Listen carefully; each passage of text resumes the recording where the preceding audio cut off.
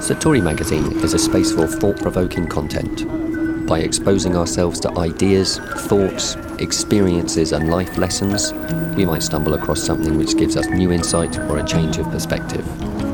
I'm Lawrence Rice, and I've been chatting to people about life, inspiration, the universe, and whatever else pops up along the way. What you're about to hear is the edited results of those recordings.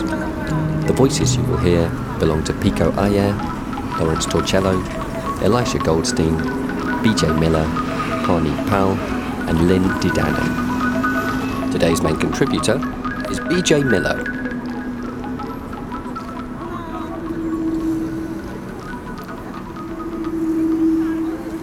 If any listeners don't know, I believe a significant and defining part of your story is that you lost 3 of your limbs as a 19-year-old when climbing onto the roof of a stationary train with some buddies in your sophomore year at university. It is. You're right about that. It's been a very defining characteristic. If you were to meet me on the street, you'd notice in 2 seconds. And it's also the sort of the kernel, the seed that from which all of my professional work has flown. There's much to say about that experience, but that is where a lot of things pivoted, a lot of things started in a way, and a lot of things kind of continued in a way. But that is a fair place to start the clock in terms of how I've taken my professional life and much of my personal life ever since. And one thing that interested me was I believe that you changed your majors when going back to university. You changed your majors to art history. Did you choose it to gain a new perspective, or what was the inspiration? Yes. I mean, you put your finger on it immediately. I mean, that I had been studying. This was sophomore year of college, and in the typical university here, you have to declare your concentration midway through your sophomore year, at some point in your sophomore year. So I had been studying Chinese language. Wow, okay. I don't know where I was going. I mean, I was very much in the liberal arts mode of just studying things because they were interesting, not really having a sense of where I was going to take any of it. But I was interested in China. Tiananmen Square had just happened the summer before I went off to university, and it was on my mind. And anyway, and I was enjoying it. But then I got into this injury, this accident, this electrical burn thing happened, and I was in a burn unit for many months, and sort of just watching my mind. My thoughts shifted much more to things like, well, what am I now? Who am I now? Where do I go from here? Who will want to be with me going out from here? Like, there's sort of big things that you might consider existential questions. Yeah. So my mind shifted to this questions of identity and why not. In conversation with one of my best friends growing up who would come visit me in the hospital, we found ourselves talking about those things a lot. And he was concentrating in philosophy and art history in his studies. And we just got to talking about art more and more, kind of organically, as you say. And it found it was scratching an itch for me. It was sort of thinking why human beings create from their experiences. Yeah. It was a very easy overlay, or because very easy to transpose that basic notion of creating from the raw material of life something that wasn't there before you made it. Yeah. And that basic setup sounded, well, gosh, that sort of sounds like what I'm trying to do here. And it just was it ended up being a hunch that there was something for me. In studying art, I would be studying humanity, and in studying humanity, I'd be studying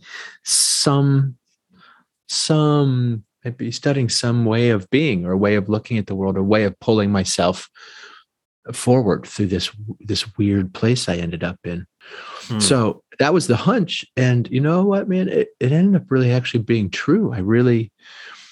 studying art just allowed me to do all these things and ponder my own existence and come up with a response to it, Yeah. to my search, to my circumstances, to my situation. And I will say one more, so we can talk about any things in more detail, but it was also the act, of course, of learning how to see, Yeah. and learning perspective, and how malleable that was, and how humans can move that lens. We can change how we see things much, much more readily than we can change things.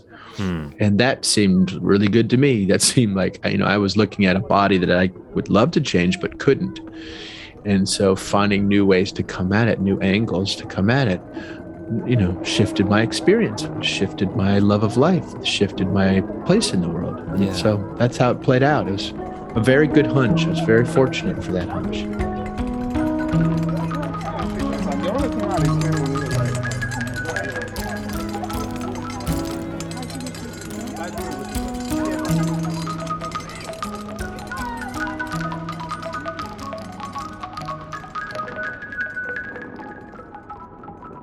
I think there's a lot of lateral thinking that goes on with artists, and like you say, learning how to see. And it's not just about sort of understanding what you're looking for. It is that kind of like connecting things which you didn't used to see a connection, and suddenly it can seem so simple. And just realizing that you can step outside of boxes, things like that. Yes. Yeah. Amen. Such a wonderful realization to stumble on. You just, in a way, you just named freedom of a kind. That's pretty big stuff. Yeah. I mean, I love, one thing I always think of, it just always blows my mind at the beauty of it. You ever see someone draw on like a whiteboard? They draw a square and you're like, okay, yeah, I get that. And then you draw those little lines going off to one side, and then suddenly when you fill that other square in, you're like, oh wow, that's like, yeah, that always impresses me. I think that's fantastic little illusion there. But it's also great because I studied illustration. I did graphics at like A levels, which is pre-university. Did a foundation year in art, and then did illustration for my Bachelor of Arts. And I always put on my CV, and I generally believe that it's given me new ways or different ways of solving problems. So it's really, I believe that. Yeah, it's really lovely to hear you. I think I'm immediately amazed that you were able to make that choice at that age, and like be aware of what you were doing and make that choice for nothing more than that, like learning about a way of seeing. Yeah. I will give myself a little credit for that. That was like I say, it was a hunch, but there was a visceral tug that felt right. And I was very much, another thing that was happening for me, lying in the burning it, where there's not much to do, and you're very much in the mind of revisiting your body and what it's for and what it senses and what it feels. And so in a way, it helped me listen to other sounds in me, including my instinct or my gut or an intuition or something like that. Yeah. Which ended up being something of an aesthetic experience of following that thread. And so there was a kernel of some knowing, some sense of things in there that was cool to find. And I also have to give my buddy Justin a ton of credit. We were explicitly together. He was, we were leading each other down this road and pinging off each other into art and into philosophy, in large part because he was ahead of me studying those things. So I must give him credit too. He was, those conversations, besides being interesting, I guess the proof was already there in that they felt therapeutic. I felt better about my situation after those conversations. So I had some proof right there. Yeah. And yeah, that sometimes it's so important that having something to expose you to a little bit of a taste of something, and that allows you to see some of that world which you wouldn't have seen, and that's maybe that's ended up being something which has shaped your life. Well, absolutely. I mean, and to your point, you have to get in front of these experiences. You have to be in a situation where the experiences can happen. Meaning it's what you just described there, Laws, is also a reason for me to pull myself outside, get out of bed so that I can be in front of experiences or participate so that things have a chance of happening. Yeah. You have to put yourself in the universe and then it can show you where to go sometimes. Yes, you have to participate somewhere, somehow. These are all sort of relational experiences in so many ways. So you got to be relating to something. It can be just about anything. So that's right. And that was also a way this became a reason for being. I don't mean that in a very dramatic way, but it allowed me to, well, even if I was looking at a day filled with difficulties of just getting to the bathroom or back, if I could see that as an experience, well, I could kind of get into it. It helped me not compare, well, I just got to get my ass to the bathroom. And that's going to take me an hour and a half. I'm not, it helped me not be in the mindset of, well, gosh, I wish I were, out in the garden, or I wish I was at the movies or something like my friends are. I was just sort of like, okay, this is what's in front of me. I'm going to work with this. And I mean, I don't make this oversimplified. I mean, I spent plenty of time feeling sorry for myself and wallowing in the things that weren't happening too. Yeah. But this way of thinking, you just kind of keep stumbling on it together here, Laws. You can see how it gave me a way, a reason to move, a reason to get out of bed, a reason to try. Yeah. And that, whereas the normal ways, the normal compulsions in me didn't have so much purchase lying in it, burning it, but this one did. This aesthetic experience, it was a way to keep going.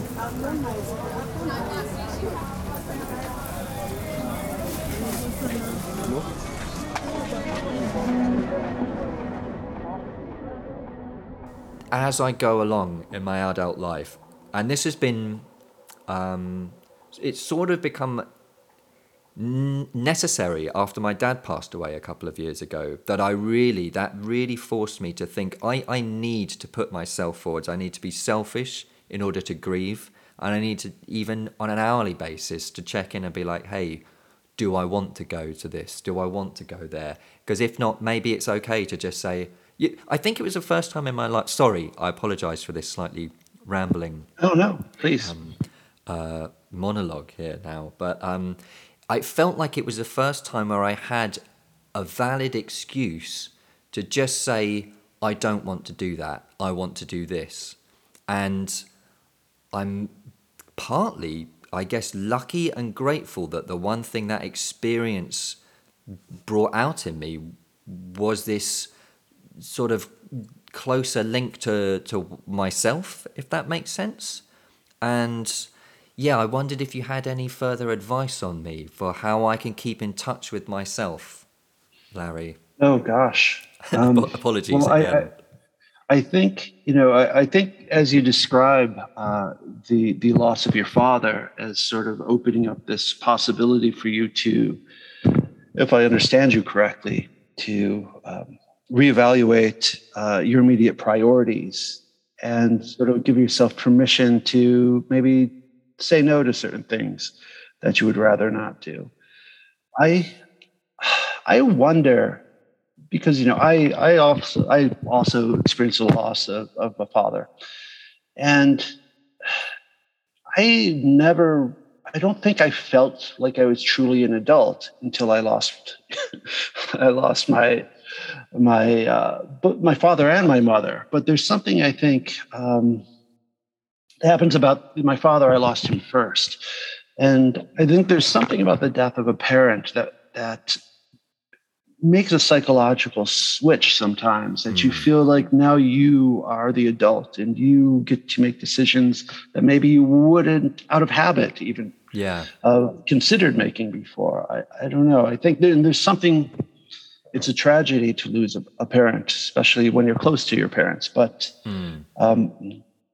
one consolation perhaps is that you do gain some sort of, I think, firmer ground in yourself if things have gone well in your life up until that point. And you feel more comfortable with those decisions. I think, I maybe it comes back to that fear of death that I think so many of us have.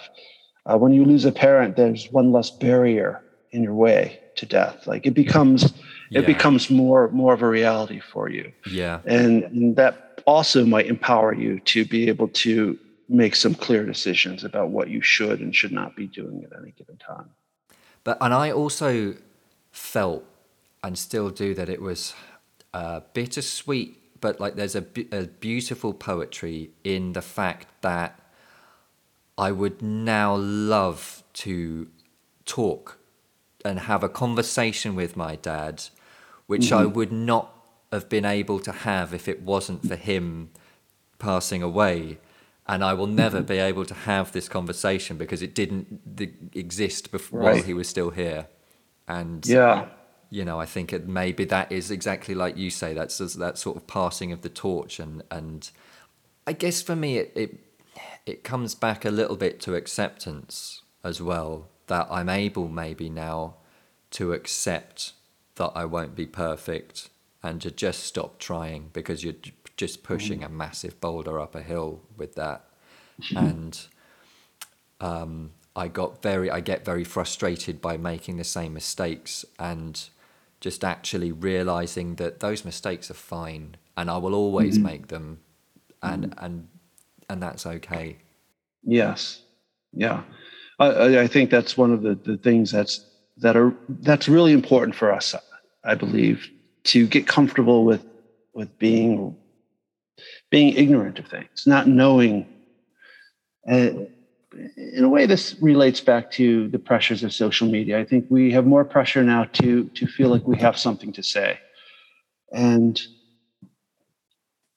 this is old Socratic wisdom, but I think it's really important to get back to that place where we could feel perfectly comfortable admitting that we don't know something. And it's really freeing.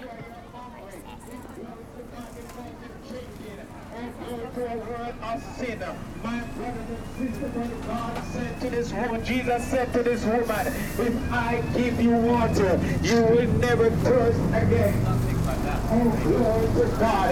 The woman said to Jesus, give me that water to drink. Oh, glory to God. The word that God Jesus used.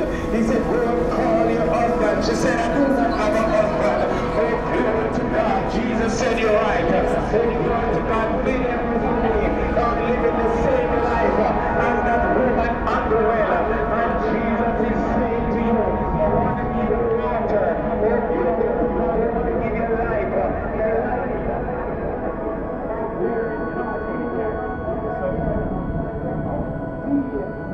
What can I do with those doubts when they do hit? So I'm a big fan of first having the perspective that doubting is a part of pushing the edge of learning or what you were capable of before, and pushing the edges of expanding your ability and your capabilities. So when you hit that edge, something that you don't know, you never experienced before, and you're trying to kind of get to that next space, your mind's going to doubt, and it's a healthy thing. It thinks it's a healthy thing. Your brain's saying like, well, hold on a second. What happens if you don't do this? Or maybe you can't do this. It's trying to protect you. And so it's a natural response. The problem is when we really buy into the negative parts of the doubt, then that can keep us stuck. Doubt isn't always bad. Doubt sometimes, again, it's just trying to discern. It's trying to show you all the reasons this might be a catastrophe or why you aren't able to do this. And so if we know that's part of the process. Yeah. Okay. Then, and by the way, again, just to reinforce, talking with other people about it who are also creatives or doing whatever you're trying to do, they'll also reinforce for you, oh yeah, I go through doubt all the time. And all of a sudden that sort of neutralizes the impact a little bit of it, or at least lessens it. Yes. So, oh, okay, I see. This is part of the process. Yeah, So you yeah. get perspective. That's the first part, to have the perspective. And you might realize when it comes and just hits you from time to time, and the moment you realize it, you say to yourself, like, okay, there that is, doubting, doubting, doubting. You can say it a few times. You might notice the underlying emotion that's there, that's in your body. You might notice there's fear there, or just the feeling that this is just really hard. And you kind of feel like giving up. So you notice the resistance that might be there and how it might feel physically in your body. And you might just take a moment with it and say, yep, this is tough. I get it. This is a tough moment, and it's part of this journey. I expected this. Doubt's a part of this whole thing. Everyone experiences it as a part of being human and part of this process. So the question is, like, what do I need to support myself in moving forward now? And so then you might come to the decision that what I need is to talk to a mentor, someone who's a little further along the path than me. What do I need is to connect to my friend who's been through this process before. What I need is to journal this whole thing out. Yeah. What I need, like, what's my, so you're looking at, you're naming it, normalizing it, and then getting some insight to move forward. You know, this is, sometimes it's all a lot more simpler than we think. Like, we're not as complicated as we think sometimes. Sometimes it's just simpler. We experience stress and pain. We experience doubt in the face of uncertainty, or in the face of pushing ourselves further than we're used to. You know, during hard moments, we need to understand, we need to have perspective on the journey. We need to recognize and normalize the difficult moments that are part of being human. And we need to understand and get better at understanding what we're needing to be able to heal, be in balance, move towards the goal that we're wanting. And we have to understand we're not alone in it. We don't have to be alone in it. And we're social creatures and animals, and we're always that way. And it's really helpful to start being in contact with people who have your back and want the best for you, and are inspiring to you. And that's going to impact your own level of energy and motivation in life. And it's always been that way throughout the course of human history. And we've sort of lost it in this latest part. You know, when that, I can't remember who wrote that song. I'm trying to remember it. The Little Boxes song, where it's like, little boxes on the hilltop, little boxes made of ticky-tack, little boxes on the hilltop, and they all look just the same. And so we're building these little boxes, and we're all separate from each other now. And it builds this kind of like visual representation of being disconnected. And so we internalize that, and we think, oh, we're just kind of like, it's just my life. And, oh no, maybe it's just my life and a couple people in my family. And you don't realize that there's billions of people out there, and there's a lot of people that if you made contact with them, or you can find them, and there's a whole lot more communities now that you can have access to, that would really lift you up and keep you motivated and make you feel more inspired more implicitly, and move you in the direction of the direction you want to move into.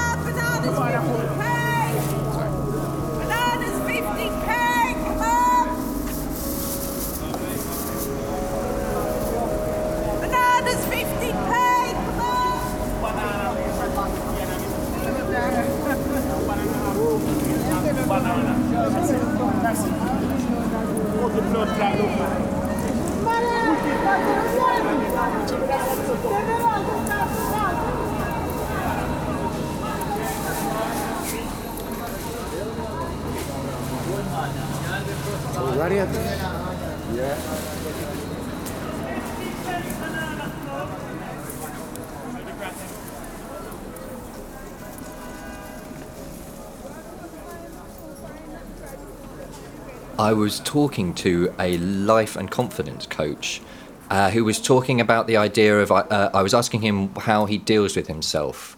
And he was saying that he's able now to, if he's having a bad day, sort of set himself away from that and understand that he's experiencing himself having a bad day, Whereas, you know, I think maybe when I'm a teenager, you are all of those emotions. You can't separate. And so part of that, I guess, is accepting experiencing yourself. So I guess that's what it sounded like a little bit there, that you were able, instead of to be so angry of all the things you're missing and this hour that it takes you to the bathroom, you're actually experiencing yourself maybe at more of a, I don't know, subjective? Wait. No.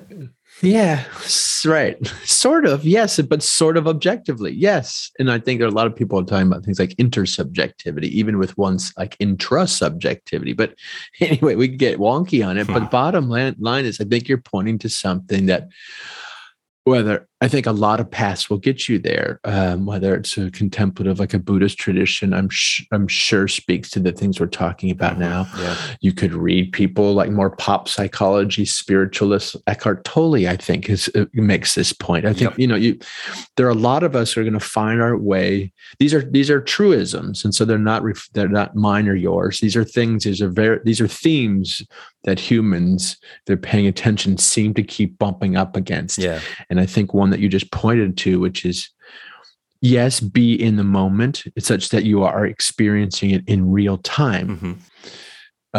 Yes, however you get yourself to do that, whether it's meditation or psychedelics or I don't know, whatever allows you to actually inhabit your body in real time, do that. There's that. And there's the knowing that you're having an experience, this sort of perhaps a meta level, some metacognitive, some other layer that's related, that one can't be going on without the other. Yeah. And yet you appreciate yourself as one of many, as a piece of a puzzle, because you're looking at the puzzle. I think both, I'll fumble. I don't have the words to get any, but something in there is elemental, and however you get yourself to there as a human being, I kind of come to believe that is an essential human experience.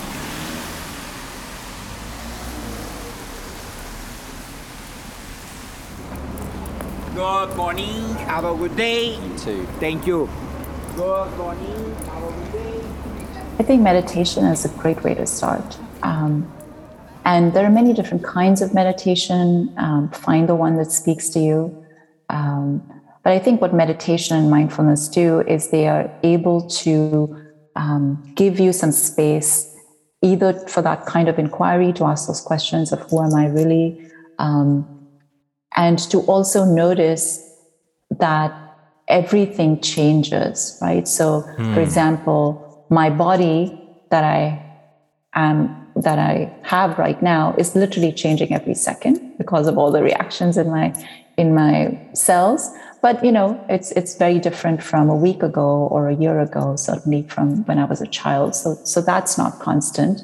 And then you start to notice your thoughts, which again you may be really identified or grasping onto, and then you notice, wait a second, this conversation is eliciting a certain stream of thinking, and then when I end this conversation and go and interact with somebody else, there's a whole new stream of thinking. And so where did these thoughts go? Or my beliefs that I have today might be very different from the beliefs that I had 10 years ago. And so that's constantly changing. Our emotions change from hour to hour, minute to minute. And so but there's this awareness or this consciousness that's aware of these changes, that's stable.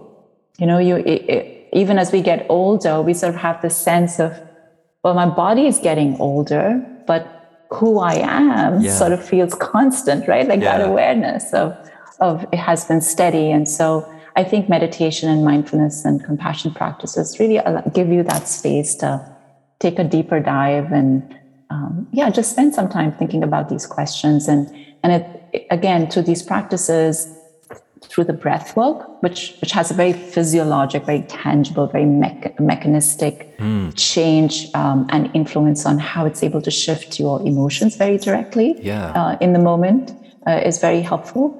So these practices are a good way to start, and you start to sort of notice that, oh, it's okay, I can hold my emotions a little more lightly. I don't have to take myself too seriously.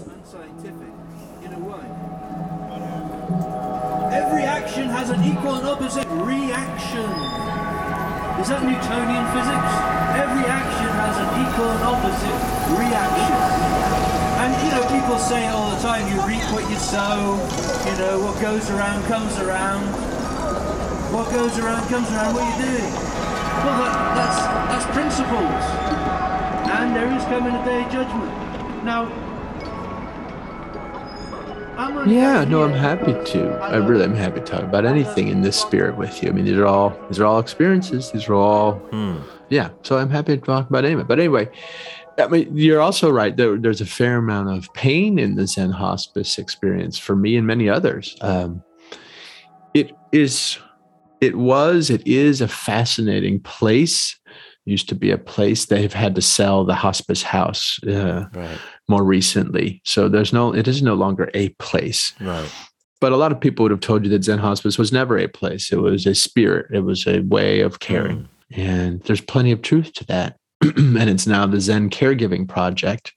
It's still in existence. Roy Reamer, a wonderful, wonderful man, runs that program. So they're still going. They've just changed their shape. Right. But when my time there, it had been closed down because it started in this sort of countercultural model of the 80s. It sort of flew under the radar. It didn't have a license, and was a lot of, at that time, everyone was interested in giving the middle finger to the healthcare system, especially around the AIDS crisis. Right. Medicine had completely, had fallen on its face, and people were pissed at the institution, and people were happy to go around it. And Zen Hospice was sort of born in that kind of a fire. So we can talk about this I'll try to be careful with time here, but eventually that kind of caught up with them. The state needed it to have a license, et cetera. It had to close itself down for, I think, 7 or 8 or 9 years. And the board had to think about what it wanted to do and blah, blah, blah. And so it had just reopened when they hired me to be the executive director. So it was coming in a place where it had been closed, was reopening. And it had this interesting kind of relationship to medicine that I understood. I mean, I was a medical doctor. I was a sort of a countercultural doctor, but I was still a doctor. I knew very well medicine's ills. I was in medicine to try to change those ills. And so anyway, when I started working there, a lot of these kind of things became very uncomfortable. I felt uncomfortable in the organization as a medical person, even though as non-medical as I was. I felt uncomfortable in that role as not a Buddhist practitioner, not a Zen practitioner, someone deeply sympathetic and moved by the tradition. But I can't say that I am a Buddhist. And it felt wrong, even though the board, everyone assured me this was a secular organization, blah, blah, blah. So a lot of sort of things kind of were playing out in those 5 years that I was there. And a lot of amazing things happened there, Les. I mean, I learned so much. And the organization went through a lot. So I guess what I'm leaning to is there were some internal dynamics there that were tricky that I think caught up with the organization. You have to kind of reconcile. Do you hate medicine? Or are you going to work with medicine, for example? Are you secular, or are you meant to be a devout Buddhist tradition? These are important questions that never got really resolved. But bigger, and sort of actually, I'm heading towards the order is towards the things that were most pressing for me, where I realized an executive director's job was entirely raising money. My job all the time was meeting with people to try to raise money. And that got tedious and exhausting and pulled me away from the bedside, the things that I really knew how to do and cared to do. So that had run its course. I realized I'm not God's gift to administration, and I'm not a great fundraiser. And even if I had been okay at it, I certainly didn't love it. Yeah. And so those things had run their course, and I longed to get back to something a little bit more direct, the care. So you put all that together. And finally, also the last little piece is that TED Talk that you mentioned earlier had just come out, and I was starting to have a lot of invitations to do wider work in the world, speak to more broadly. Yeah. And that felt like the more pressing need in the world, and something that I could do something about versus be a mediocre boss at a place like as important as Zen Hospice. Yeah. Well, that's what I kind of thought you might say, and I'd kind of read that you were starting to look into this, or you started then the Center for Dying and Living. Is that correct? Yeah. And is that still a thing? Can you tell me about that? That's sort of. It's the sweet little thing that we hadn't. So yes, it still exists, but it's a little bit on hold. So the Center for Dying and Living, one of the ideas coming, so after Zen Hospice, I spent the subsequent, that was 2016, January, early 2016, I left there. And I spent the year since working on that book with Shoshana Berger and our assistant, Sonia Dolan. So A Beginner's Guide at the End, that took 4 years to write. I kept my clinical work going at the university a couple of days a week. So I was seeing patients that way. I was working on this book, and I was doing a ton of public speaking because I was riding the wave that was under me in the spirit we were talking about earlier. Yeah. And I knew those to be important things. I knew I was interested mostly in culture change and helping to do my part to cultivate a society where you don't have to be embarrassed to be sick or ashamed to die, where you can count on support, where human beings are interested and dare to look at their truths of their realities and actually deal with the inevitabilities of life. I knew I wanted to participate in making that world the world. So I was following that impulse to be out in public. And so rode that for a while, and started to hit on this idea that the world really needed, with so much information flowing. One of the things that this conversation needed was a good curated source of information, that people are left to get a diagnosis and just to go Google their disease and then find all sorts of unfiltered information that pulls them 8 million ways. In some ways actually does damage. Yeah. So we were leaning into that moment, that the trouble of this moment of information, unbridled information being a problem rather than a gift. And so the Center for Dying and Living became this nonprofit that we were going to create. We did create as a way to capture people's stories, a place to be seen and heard, but people could write in and tell us anything of their experience, a place to build a database of people's experiences. Meanwhile, we were going to try to raise money to build a big search engine to begin to curate and vet information flows across the internet around anything to do with illness or caregiving, disability, et cetera. So it was meant to be this huge library, this trustable library, a specific library. So we just gotten started, and then the pandemic hit. And then we realized actually raising money for something like that was going to be very tricky right now. And what the world needed was direct support. Yeah. And so we started Metal Health and kept Center for Dying and Living on the shelf as a nonprofit, and started Metal Health as a straight ahead company, and have been seeing, clients ever since. That's been going on for about 2 years. That's interesting, because I guess you're following. You started off there following, you realizing you were drifting away from what was important to you, and the world was kind of calling you with these invitations to these public speaking opportunities, and then the world also stepped in, as it did with everyone with the pandemic, and pushed everything somewhere else. So that's a real mishmash of being in the universe, isn't it? There, it sure is, and it kind of gets at this. Ever in this song and response with the world happening, and it's all happening in real time. And one of the things I've learned from working with patients who are dealing with illness or death is that sort of agility, that ability to move with reality that is moving, whether you want to or not, is a really important way through all this kind of stuff, is a really important skill to develop. And so I'm trying to live that way myself. And professionally too. Yeah. And it's one of, the first guest I interviewed for the Satori podcast was an international travel writer called Pico Iyer.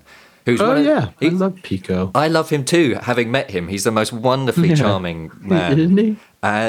He's so charming and really interesting. And one of the things, I'm really on this buzz about having a conversation with the universe.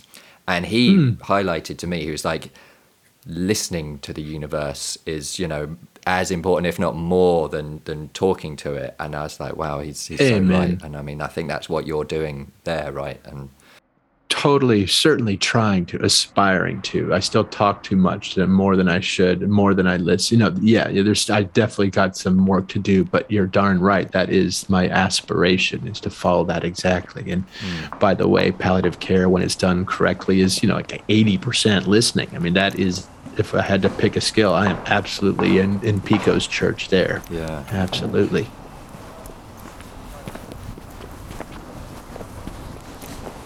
I constantly hold this paradox, right? There's the part of me that wants to understand and get to the root of every single mechanism possible, and that's an ongoing endeavor. And I know it's a futile endeavor, but it's also very interesting and it's fascinating. And I think all the advances that we make in many different branches of science are wonderful.